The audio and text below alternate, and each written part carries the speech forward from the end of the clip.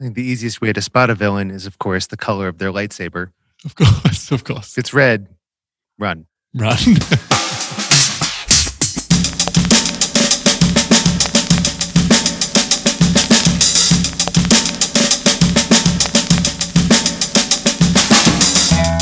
Welcome to The Workplace, where we talk about the cultures we work in and how to make them better for everyone. I'm Andrew Scarcella.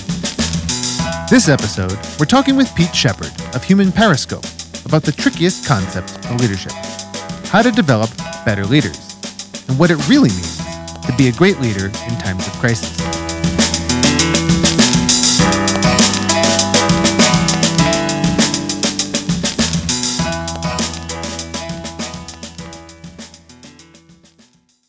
Stick around after the interview for tangible takeaways, where we break down the big ideas from the interview into bite-sized morsels you can use to shape your own workplace culture. Pete Shepard is the founder of Human Periscope, where he helps people see the things they can't so they can change their corner of the world. He's a leader, speaker, and fellow podcaster who's worked with CEOs, best-selling authors, founders, and senior leaders from the likes of Google, Slack, GBG, and Westpac.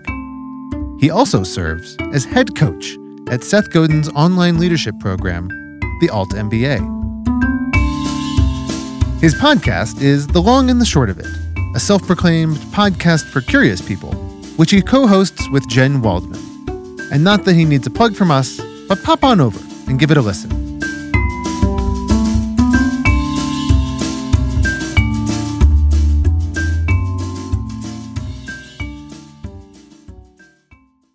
Pete was interviewed by me, and his easygoing charisma was a perfect match for my laid-back smartassery.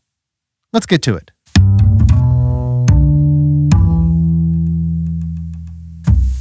Pete, welcome to The Workplace. Thanks for having me, Andrew. Pleasure to be here. So I'd like to start with a question that we're asking all of our guests this season. What was your first job? And do you remember what the culture was like there? Oof.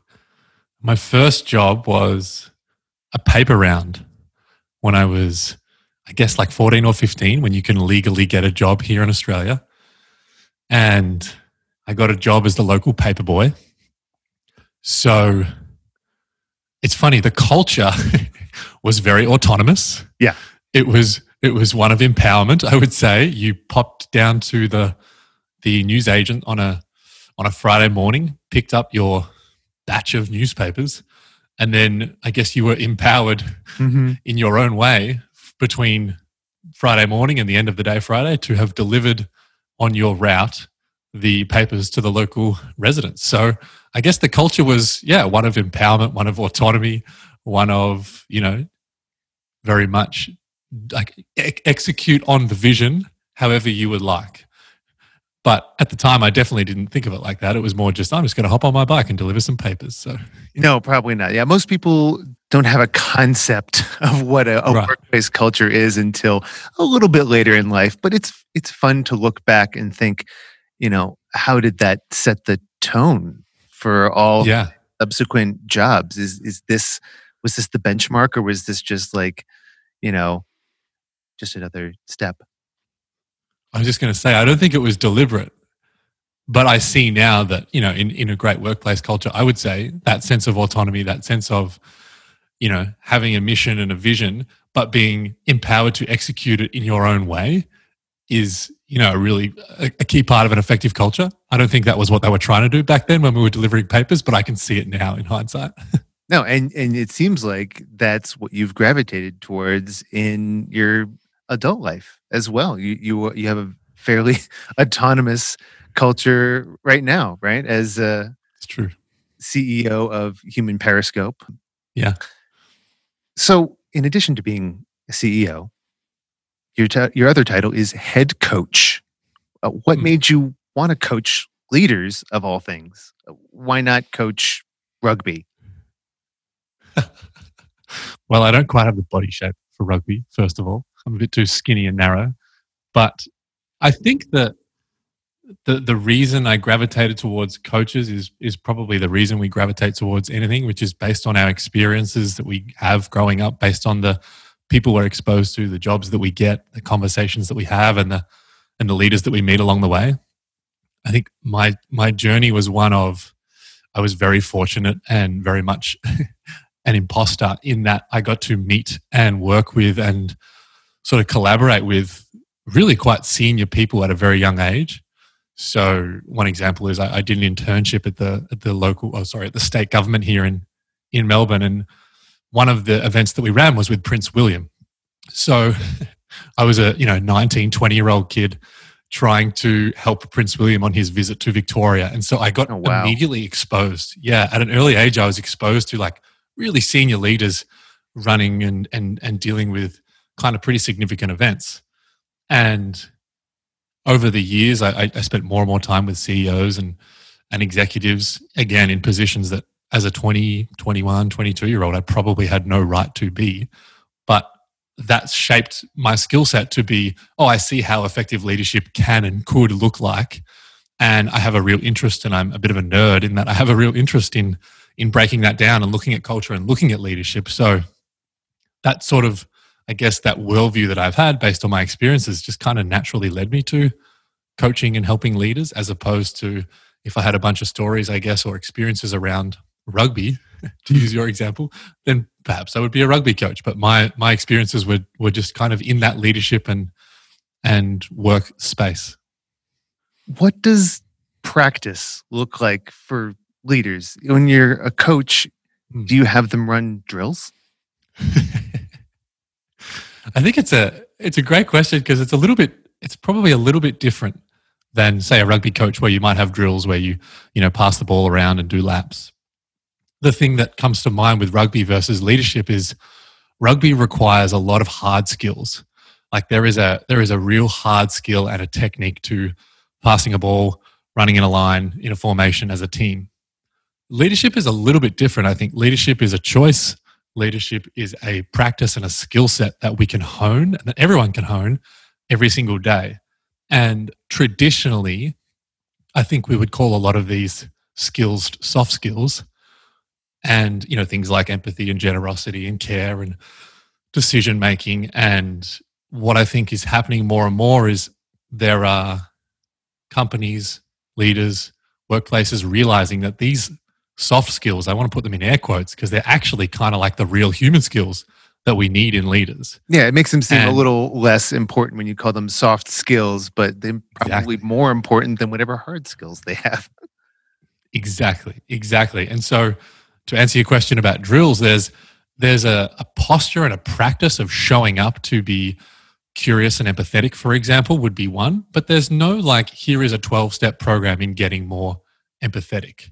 It's sort of horses for courses in a way, in that depending on the leader, depending on where they're at, depending on who they work with and how curious they might be naturally, how can you show up and help them firstly see the value in, again, these in air quotes, soft skills, but then practice them every single day by asking questions, by having conversations with other leaders, by empowering others. So it sort of is less like here is a bunch of hard skills to practice, and more here is a series of soft, real human skills that we should cultivate and hone each day. Values that we need to embody, maybe. Exactly. Yeah. Right. Yeah. So what is the most stubborn trait that leaders have? The things you can't get them to stop doing? I think probably going alone. So there's a really brilliant client I've been working with for the last sort of 12 months who has spent some time through the Obama Foundation Fellowship in Asia. And he tells this great story of listening to Michelle and Barack Obama giving an address to all of the fellows. And Barack Obama was saying, there was a period of time, 8 years, where I was the most resourced leader on the planet. And I still couldn't quite get done what I wanted to get done. So my message to all you leaders is don't tell yourself a story that you have to do this alone.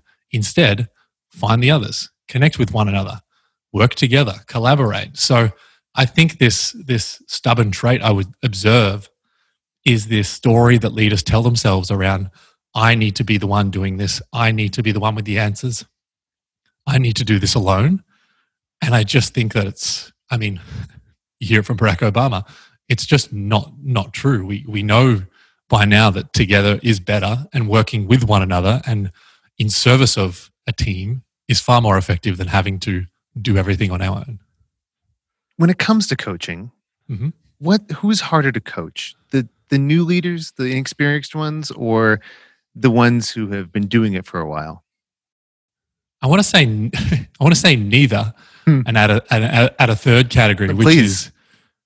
is those that want to be or are willing to be coached are the easiest people to coach, and that requires a level of humility. And to go back to our previous point, the ability to say, I know I don't have all the answers, and so I'm going to enlist a coach to help me work on my blind spots, figure out the parts that I need to develop, and recognize that I can't do this alone. So sometimes they're older leaders, sometimes they're newer leaders, but it's almost less about how long you've been a leader and more about, are you growth minded? Are you willing to be humble and have humility enough to say, I know I don't know everything, and so I'm going to get people around me to help me. So, in listening to your many talks, um, some of which are available online, one of the refrains that keeps coming up again and again is ask questions, hold space. What questions should leaders be asking of their teams, and why is holding space such an important part of that? Mm. I think some of the questions that a leader should ask every day, honestly, if we go back to the idea of practicing leadership every day Hmm. to their teams, is, something like, what's the hard part? Or what are you working on? And then holding space to hear what the answer is from that team member. I think a follow-up question to that could be, and how can I support? Like, where do you need me? So there's this level, again, of humility of, you tell me what you're working on. You tell me what the hard part is. And then you tell me, how can I support you? Because I'm here, I'm your leader, and I'm willing to support you.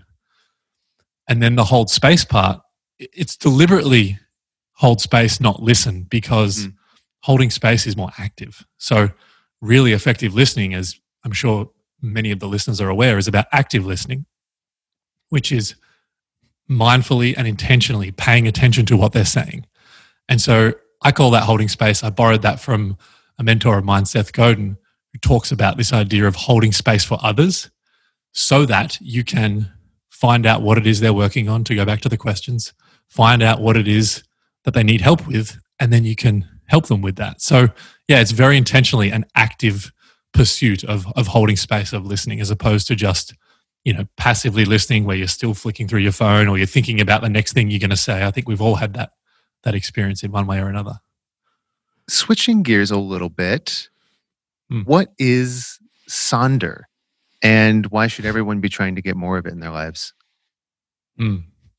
It's a nice transition because Sonder, Sonder, I know sometimes when I say it with my accent, people are like, what did you just say? It's a word that Seth actually introduced me to. And it's an invented word from this guy who has a website called the Dictionary of Obscure Sorrows. And what he does is he invents words for things that he thinks should have words. And so Sonder, he defines as that profound moment, that profound realization when you realize that everybody else around you is living a life as rich and as vivid as your own. Everybody else has a noise in their head. Everybody else is dancing the dance between tension and hard parts and joy and the lovely parts of our lives. And so Sonder is really that moment of awareness of like, oh, everybody else, all these strangers that I see in my day-to-day, they're living a rich, complex life too. They have that story in their head too. It's a little mind-boggling to think about, but I think it's also very, it's a very common experience. I think it's right. Lovely to hear a word that encompasses something that you felt but had never had a Mm. word for. In your own personal life, what do you find triggers Sonder for you? Mm. I think often it can come about from perhaps a surprising moment that you might be telling yourself a certain story about someone else in a room or someone else in a meeting or someone else in a workshop that you're running. And then they might say something or do something that completely contradicts or is completely counter to the story you were telling yourself. So maybe I'll share a quick example from a talk I actually gave to the Influence Greatness conference. And so I was running a workshop earlier this year back in the day when we could have people in the same room. Mm-hmm. And there was about 15 really brilliant social change makers from Asia Pacific in the room. And so I was, like doing my thing and facilitating the workshop and making sure I looked around at every person in the room. And I noticed out of the corner of my eye, it looked like one of the participants was asleep. And you might imagine the story that started going through my head, which was like, what is going on? You must be boring. This is terrible. It's going really badly. This person's fallen asleep. And so I tried to ignore it and keep going. And eventually, 10 or so minutes later, got back around in terms of my eye contact and saw him again. And I was like, oh no, he's definitely still asleep. This is going terribly. And then I kind of had this thought of like, oh, well, how dare he? He's missing out. And I created this really bizarre narrative in my head based on nothing other than just what I've observed. And the short version of the story is afterwards, when we broke for lunch, he came up to me and was like, Pete, I just want to let you know that I've sat in hours and hours and hours of leadership development training before. And this has been one of the best sessions that I've ever attended. And I just want to let you know, I should have told you this at the start. I actually have narcolepsy. And so every now and then I might drift off. Usually it happens 4 or 5 times in a morning. I think I've only drifted off once today, which again is a testament to the session that you're running. And it was like being slapped across the face with the Sonder. Best compliment you've ever gotten. Right, exactly. Like he had a completely different story, a completely different experience than the one I was telling myself. So it's these kind of surprising moments that I think a lot of people can relate to, where you're like, oh, okay, I see that I just created that in my head. Mm-hmm. I find that moments of Sonder often come about on public transportation. So I think there's a lot of people are missing out on that these days. You can't just sit across from someone. Spent a bunch of time in New York when we could travel. I usually go once a year for work and to catch up with some friends. And I get that profound moment of Sonder when you're like in an apartment building or in a hotel building looking out the window in New York, and you're just like, look at how many lights and cars and people there are. And all of them have a story in their head, and it kind of gets a bit mind-bending. And then you pull out the binoculars. So you are now working pretty much 100% remotely, like a lot of us. Mm-hmm. I'm sure you don't have any face-to-face talks. How do you go about creating a conducive culture to learning and self-reflection between people that might be thousands of miles apart that you can only really see and talk with, through video chat like we're doing right now? Yeah. I think I've been lucky in that I've worked remotely for about 3 years prior to this year. So a lot of my clients are based in America. Some of my clients are based in Europe, and then various clients scattered throughout Australia. And so I've been exposed to and familiar with working remotely for some time. I think the trap, I guess, I see a lot of people fall into, and the opportunity that exists, the trap being we try and replicate the same thing that we would get in person online. And it's because it's trying to be a replication. It's never quite going to be the same. It's never quite going to live up to that conference that you went to, or that meeting that you had, or the coffee that you had with a friend, or when people do Friday night drinks on Zoom. It's never quite going to be the same thing. The opportunity that exists is to look at the technology, something like Zoom, and go, okay, so what could we do using Zoom that we couldn't do in person? And so my favorite example is breakout rooms. So if you take 20, 30, 40, even 10 people in a Zoom room, there is a function called the breakout feature where you can split people into little groups of 2 or 3 or 4 and have them discuss a topic, have them brainstorm on an idea, and then bring them back. And you can do that with the click of a button. Now, if you had a conference of 100 people or 1,000 people or even 20 people and said, okay, everybody, find a partner, a group of 2, and go and have a conversation, like that would be chaos. It would be anarchy as everyone's trying to shuffle to find a quiet space. And so there are these little opportunities like that I think exist for us to deliberately use the technology differently rather than trying to replicate the same thing that we had remotely. Does that make sense? Yeah, absolutely. I find that breakouts in conferences and talks like that are often some of the best experiences. But you're right. It's that shuffling in between where things can you lose time, you lose focus. And yeah, it's great to be able to just click and everybody's together. Yeah. Sticking with the pandemic focused questions, how do you stay curious when you're stuck inside, socially distancing like a good human being? It's tricky for sure. And I think everybody has had a moment where I think we need to acknowledge and just say out loud that just like, events that we tried to create in person, do them remotely, working constantly at home and remotely is not going to quite be as creative, I don't think, and quite be the same as when we get to move around. I think creativity is really about seeing other inputs, having other inputs, being able to connect dots. And when you're forced to or choosing to be surrounded by the same inputs day after day after day, your creativity can suffer. So, really tactically, something that I do is I try and have a desk for work and a desk for like writing, journaling, reading, and I try not to mix the two. So if I am hopping on a call to record a podcast with you, I'm at my work desk.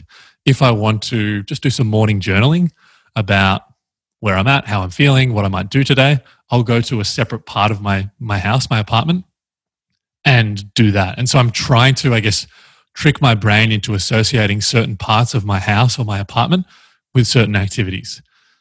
Now, that's been pretty helpful, but again, I've recognized that it's not quite the same as, I think what we took for granted was, using your example earlier, Andrew, of public transport. Even that like sparks a level of creativity because you're seeing someone else, you're telling yourself a story about the person reading the newspaper who you've never seen a newspaper for the last 6 months, and this person's on their phone and this person's reading a book. And so you're getting these inputs, which is feeding your creativity. So there are things we can do, and there's the acknowledgement that it's tough, like it's hard. Yeah, definitely. Speaking of difficult situations, what advice do you have for the leaders out there who are still scrambling a little bit to address their cultural inequities or opportunities with this new landscape? Do the same rules hold true, or are we just in uncharted territory? I think the same rules hold true in terms of general postures and attitudes of leaders. And so we talked a little bit about this earlier of humility being one. I think that's really important, is if you can have a leader who openly admits at the moment, you know what, we're figuring this out on the fly. I don't quite know what we're doing and if it's working because I've never navigated a global pandemic, then that I think builds trust. There's a level of transparency to how a leader is navigating a situation that builds trust. So I think being mindful of that and going back again to one of the things we talked about, not pretending like you know what you're doing and you know exactly the right answer for this given situation because you're the leader, actually having the humility to be able to openly say, I'm figuring this out, we're all figuring this out, and then invite inputs from team members to say, here's the vision. We want to be able to still maintain our culture. We want to be able to work effectively. We want to still support work-life balance. So what do you think? What are your ideas? And actually trying to co-create that experience as opposed to, again, just pretending like you know the answer and then kind of pushing that message down the line. I think there's a real opportunity here for co-creation of what's working. Yeah. And I gather that empathy might be the most important thing that they can showcase or express in order to, get that kind of trust and vulnerability, right?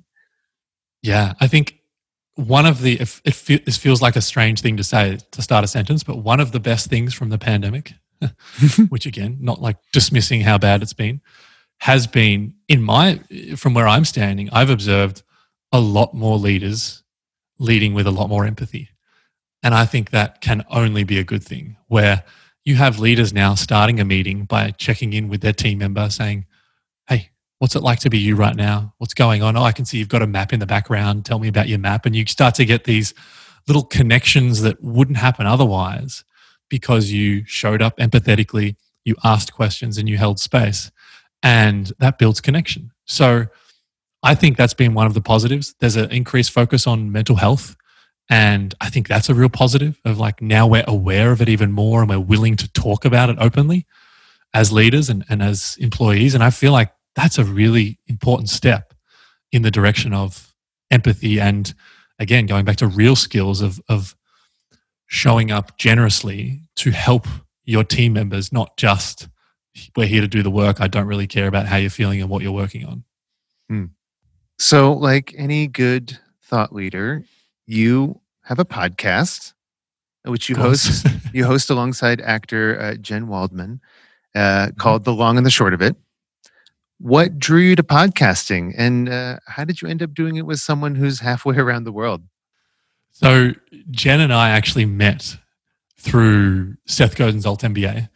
So I was coaching the session that she was a part of, and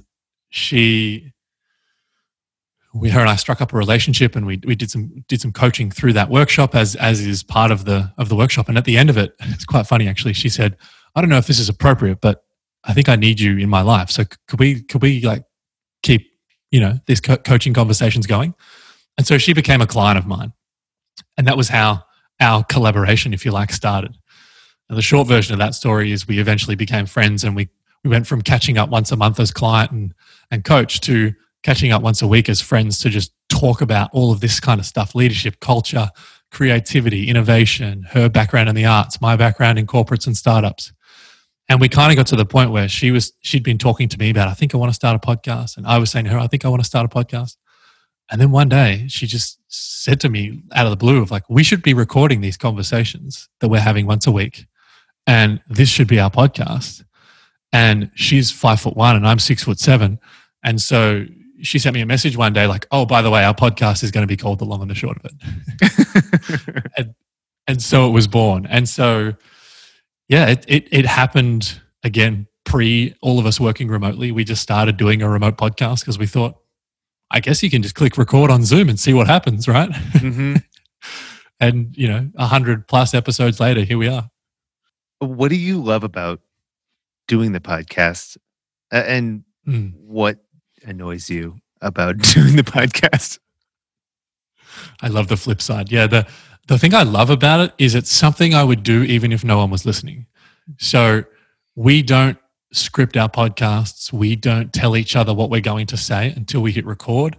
And so the skill set of having a conversation, unpacking a topic, I ask Jen questions and I hold space for Jen, and she does the same for me. That skill set is helpful to me as a leader, to me as a coach, to me as a speaker, to Jen as a coach, to Jen as a leader, to Jen as a speaker. And so regardless of whether anyone's listening, we're actually honing our skills and we are learning and growing by having these conversations. So we get to, like, I would do it even if no one was listening, and we were doing it when no one was listening. So I love that growth mindset aspect of it. In terms of the flip side, what don't I like about it?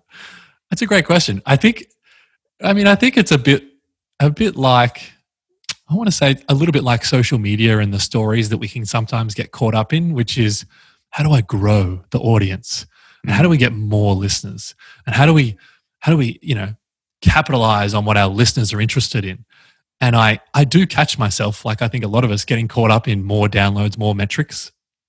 And I don't actually like that at all. I think if I go back to the thing that we like doing the podcast for, we don't necessarily mind if the listenership grows. So there's this weird tension of knowing that, but you're surrounded by a culture and a world that is like, you need more metrics, you need more of this, you need more downloads. And so I definitely find myself getting caught up in that. And then I like find myself beating myself up for getting caught up in that. So it's that weird tension. How is this conversation going to play with the audience? Exactly. Yeah. I'm now thinking that maybe I shouldn't have prepped any questions for you and just winged it.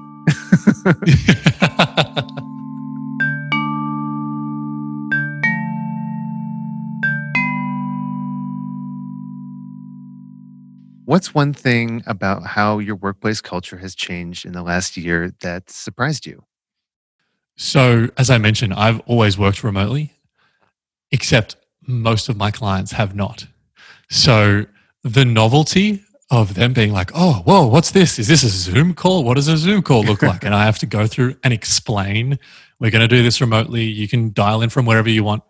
That was a novelty a year ago, 2 years ago, 3 years ago for sure, but even a year ago. And so what's changed is now that is not a novelty at all. That is an expectation, which has been great in some instances. There's a lack of friction because people are like, oh, of course, a Zoom call, I get it. But also, from time to time, it works out to be a detriment because they might have come from a culture where we don't put our video on a Zoom call. And so you have to try and be like, okay, so we're going to do this Zoom call without a video on because that's what you're used to. So there's definitely been that change, which has impacted the way that I've coached and worked with leaders around the world. Yeah. Who's the best boss you ever had? The best boss I ever had. I'll go with the first thing that comes to my mind, which is Rich Wilkins, who is still a friend of mine. I caught up with him for coffee last week. And he and I used to work together actually at a company that is now owned by OC Tanner, Accumulate, which was a company that I spent a bunch of years working for with him.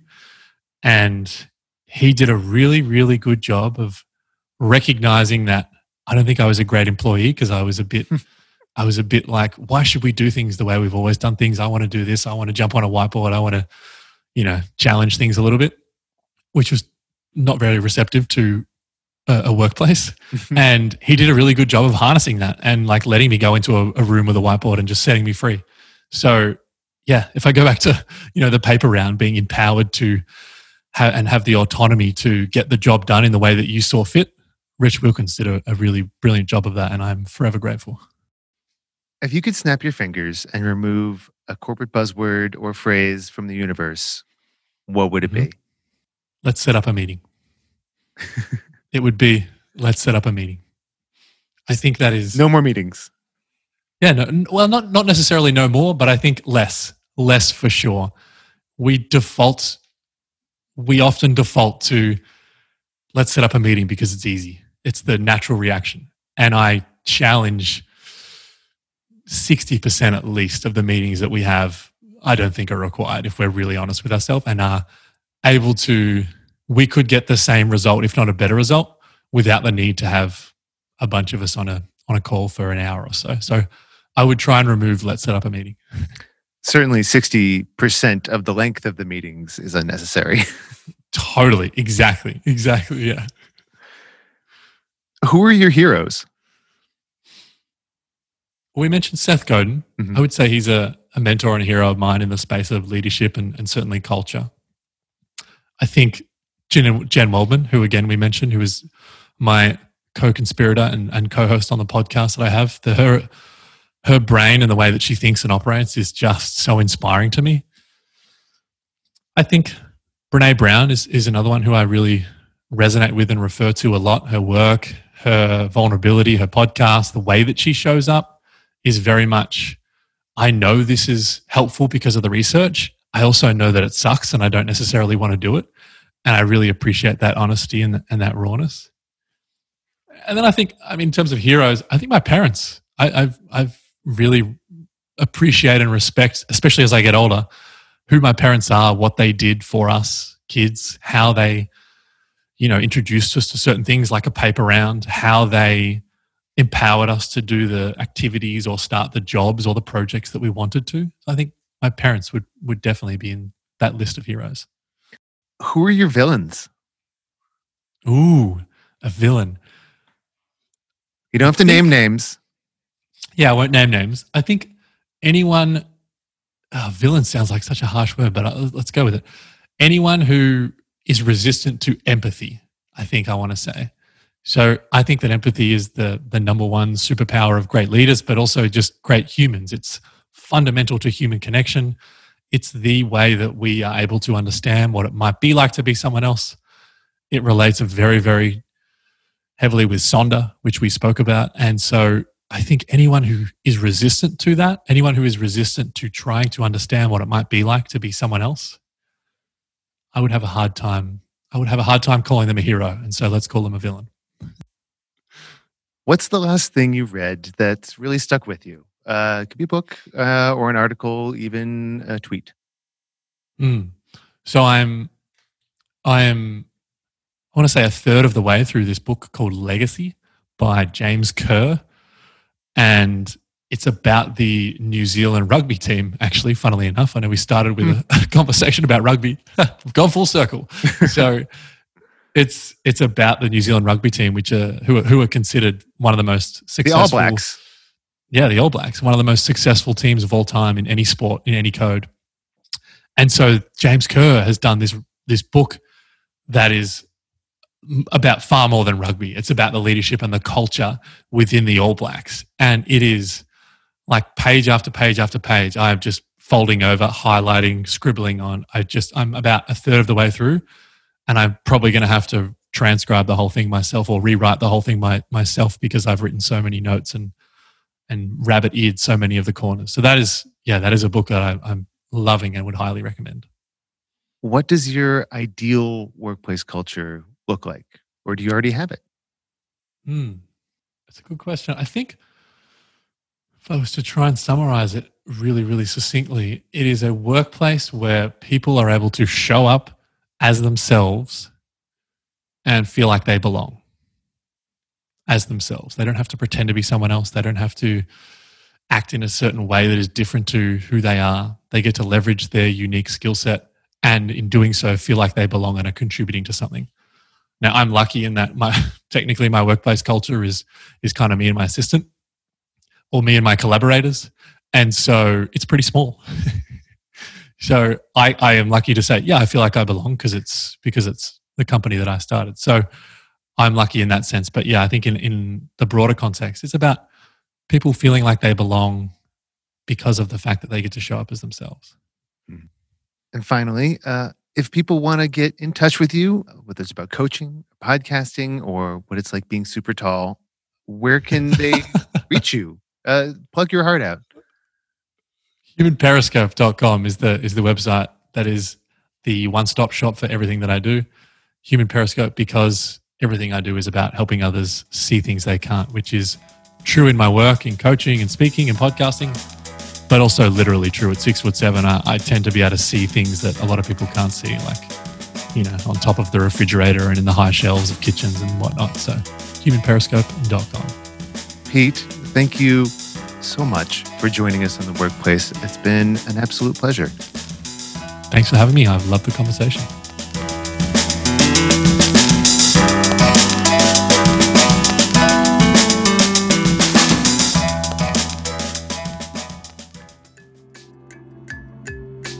Now it's time for Tangible Takeaways, where we take big ideas into the heart of a Category 3 hurricane at just under 10,000 feet in a NOAA Lockheed WP-3D Orion Hurricane Hunter, equipped with 4 Allison turboprops and a full suite of weather sensors, including C and X-band radars, GPS drop sondes, thermometers, barometers, hygrometers, anemometers, and a cassette tape of Rafi's greatest hits, in case the pilots get scared.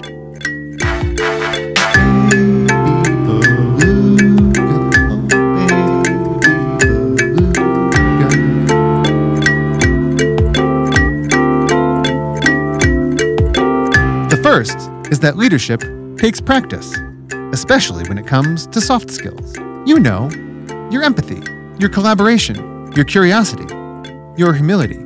But as Pete says, practice for leaders isn't like practice for, say, cricket wicket keepers. It's not about drills and wind sprints. It's about asking questions and listening, really listening to the answers. Because the best leaders know they don't know everything, but they do know that by putting in the work to learn from their teams and understand what they need to succeed, they can drive results far better than if they led by decree.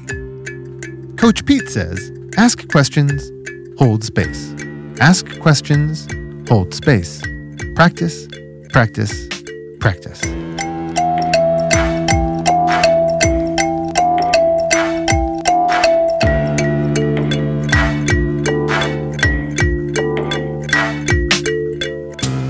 The second is to cultivate Sonder in your work life and your life.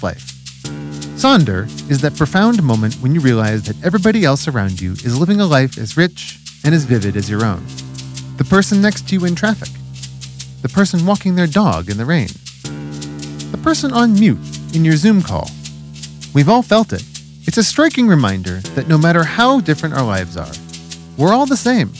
Our interior lives are our own, but they're also a shared human experience. We're all stuck in our heads, trying to get out.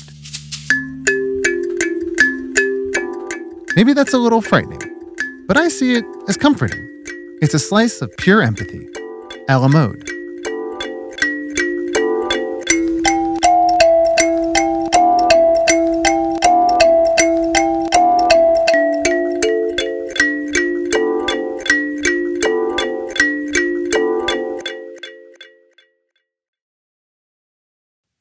The third is that if Pete is a human periscope, I'd like to be known as a human telescope. Great for staring into the night sky and contemplating the beauty and terror of the great expanse, filled only with nothingness and unfathomable fireballs, as you internalize the utter unimportance of yourself.